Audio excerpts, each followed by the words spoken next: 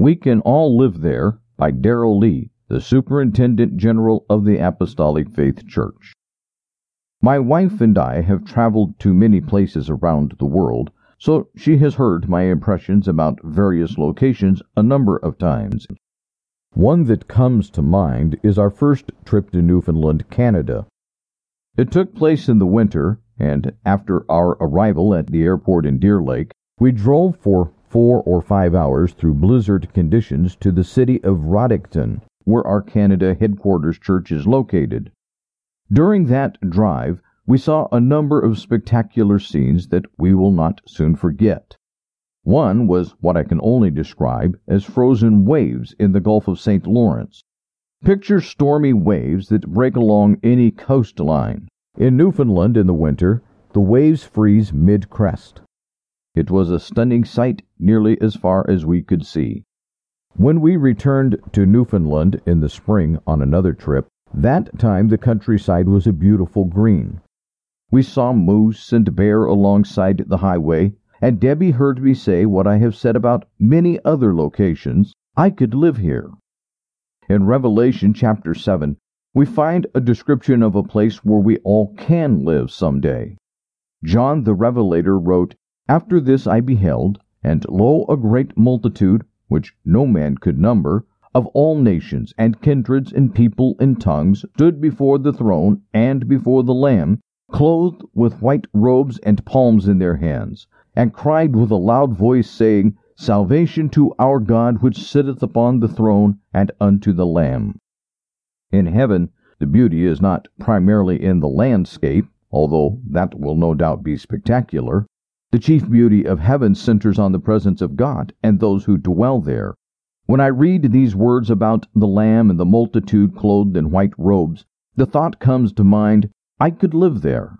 You can live there as well, and we want to keep that eternal destination in view as we go through this life. In the book of Revelation, we read that the Apostle John, who had been banished to the Isle of Patmos, was in the Spirit on the Lord's day. The book begins with these words, "The revelation of Jesus Christ, which God gave unto him, to show unto his servants things which must shortly come to pass." In verse 19 of that opening chapter, John was told to write to the 7 churches, "The things which thou hast seen, and the things which are, and the things which shall be hereafter." The things which thou hast seen was what the apostle had been shown in the Revelation.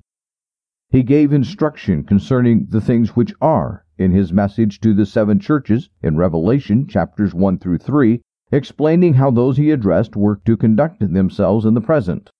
Then, beginning with chapter 4, he related the things which shall be hereafter, describing our destination and events that will transpire in the future. We have a reason to look toward the future. The world we live in is temporary, but the hereafter is permanent, and that is why it is important to consider it. The revelation to John helps us do so. We are at a great advantage compared to those who did not have John's writings. We have his description of what was revealed to him, and that helps us visualize what we will experience in the future. In chapter 4, following his message to the 7 churches, John related, "After this I looked, and behold, a door was opened in heaven. He heard a voice he likened to the sound of a trumpet that said, Come up hither, and I will show thee things which must be hereafter." Then the apostle attempted to recount what he saw, and immediately I was in the Spirit, and behold, a throne was set in heaven, and one sat on the throne. And he that sat was to look upon like a jasper and a sardine stone, and there was a rainbow round about the throne, in sight like unto an emerald. John did the best he could, using earthly language to describe a heavenly scene, and that is the best we can do as well. He saw the glory of God in the form of brilliant, shining colors, and a sea of crystal in front of a beautiful throne. He witnessed angels and heavenly beings and elders who fell down and worshipped, saying, Thou art worthy, O Lord, to receive glory and honor and power, for thou hast created all things, and for thy pleasure they are and were created. This is a preview of what we will see when we get to our destination. The description continues in chapter 5, but in this chapter, John's attention shifted to the book sealed with 7 seals and held by the one seated on the throne. An angel asked the question, "Who is worthy to open the book and to loose the seals thereof?" John said he wept when no one was found worthy, but one of the elders told him, "Weep not. Behold, the Lion of the tribe of Judah, the Root of David, hath prevailed to open the book and to loose the 7 seals thereof."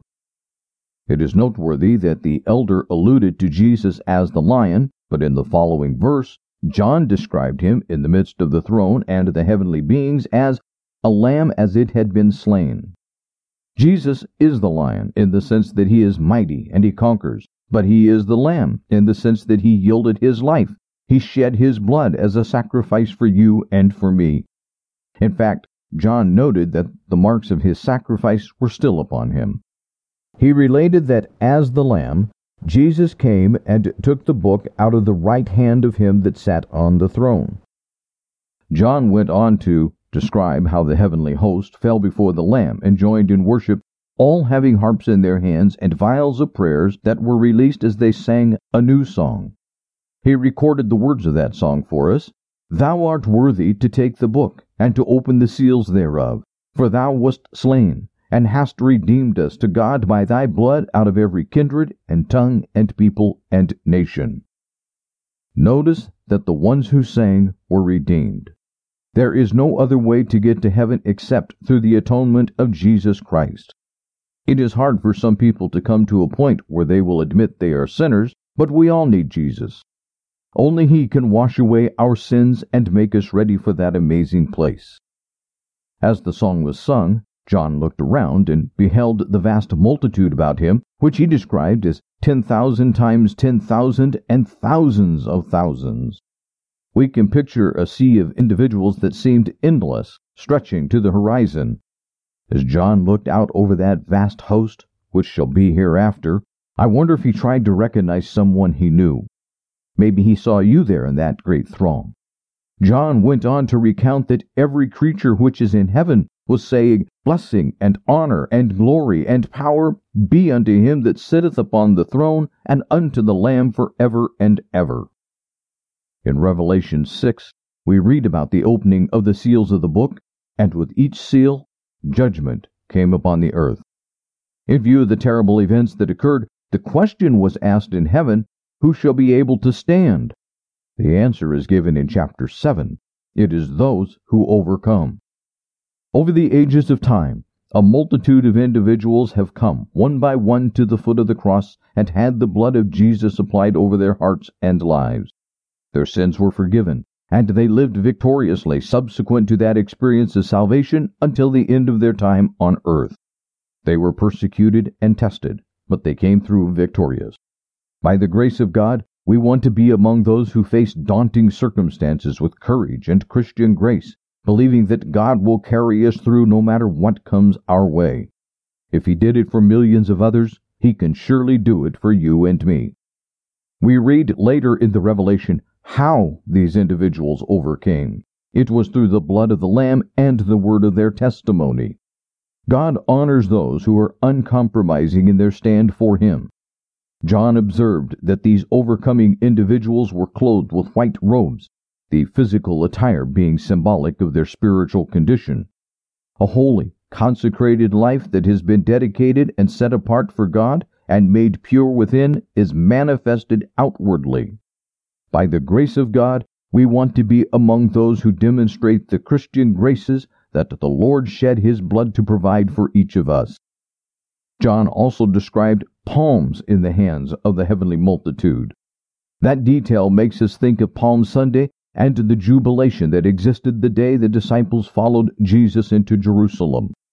The people who participated in that joyous occasion over 2,000 years ago thought Jesus was going to establish His kingdom immediately, but that was not God's plan. Jesus needed to provide for the atoning of our sins, and He did so a few short days later on the cross. In John's revelation, the people with palms in their hands rejoiced for good reason, saying, "Salvation to our God, which sitteth upon the throne, and unto the Lamb." They were celebrating that God had delivered them from sin. We can be part of that joyful number. We do not have to languish in sin and defeat as we go through this life. Those who reach the goal will give God glory for salvation, and we can be counted among them. In verses 11 and 12 of chapter 7, John again described the worship that took place in heaven, relating that those present fell on their faces before the throne. Of course, there is worship and celebration in heaven. We are told that when a sinner repents, the angels of heaven rejoice. If heaven rejoices when someone prays through, think of the jubilation that will take place when all of the redeemed are gathered there together. No wonder there is a celebration, and the words ring forth, "Blessing and glory and wisdom and thanksgiving and honor and power and might be unto our God forever and ever." In verse 13, an elder asked two rhetorical questions of John. "What are these which are arrayed in white robes, and whence came they?" John did not know, so he responded, "Sir, thou knowest." We have the elder's answer, which John recorded for us. It began, "These are they which came out of great tribulation." These were individuals who had triumphed over persecution and test. No one will drift easily through life into heaven. Paul wrote to believers in Asia and exhorted them to continue in the faith, saying in Acts 14:22 that we all must, through much tribulation, enter into the kingdom of God. In the United States, we have had it relatively easy so far, compared to the persecution believers have endured elsewhere in the world. However, we will all be tested, and we dare not faint when the testing comes. Our goal is to be among the victorious. These white-robed individuals not only had triumphed over persecution, they had also washed their robes and made them white in the blood of the Lamb. To those who have not experienced the transforming power of Jesus' blood, it might seem a paradox to think that anything could be made white through blood. However, the blood of Jesus is unlike any other. It is the means by which we obtain forgiveness and have our sins washed away. We are made clean through the blood of Jesus, as clean as if we had never sinned. We are rendered innocent, though we were guilty. The greatest injustice in history occurred when Jesus Christ gave his life for your sins and mine. No wonder we will spend eternity giving thanks to him.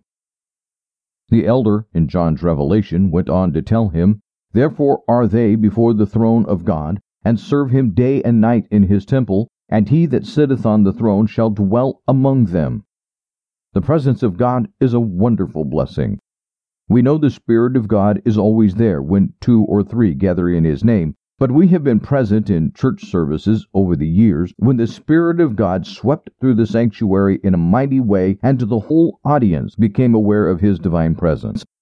When that happens, it feels like heaven. It is a foretaste of what we will enjoy eternally over there.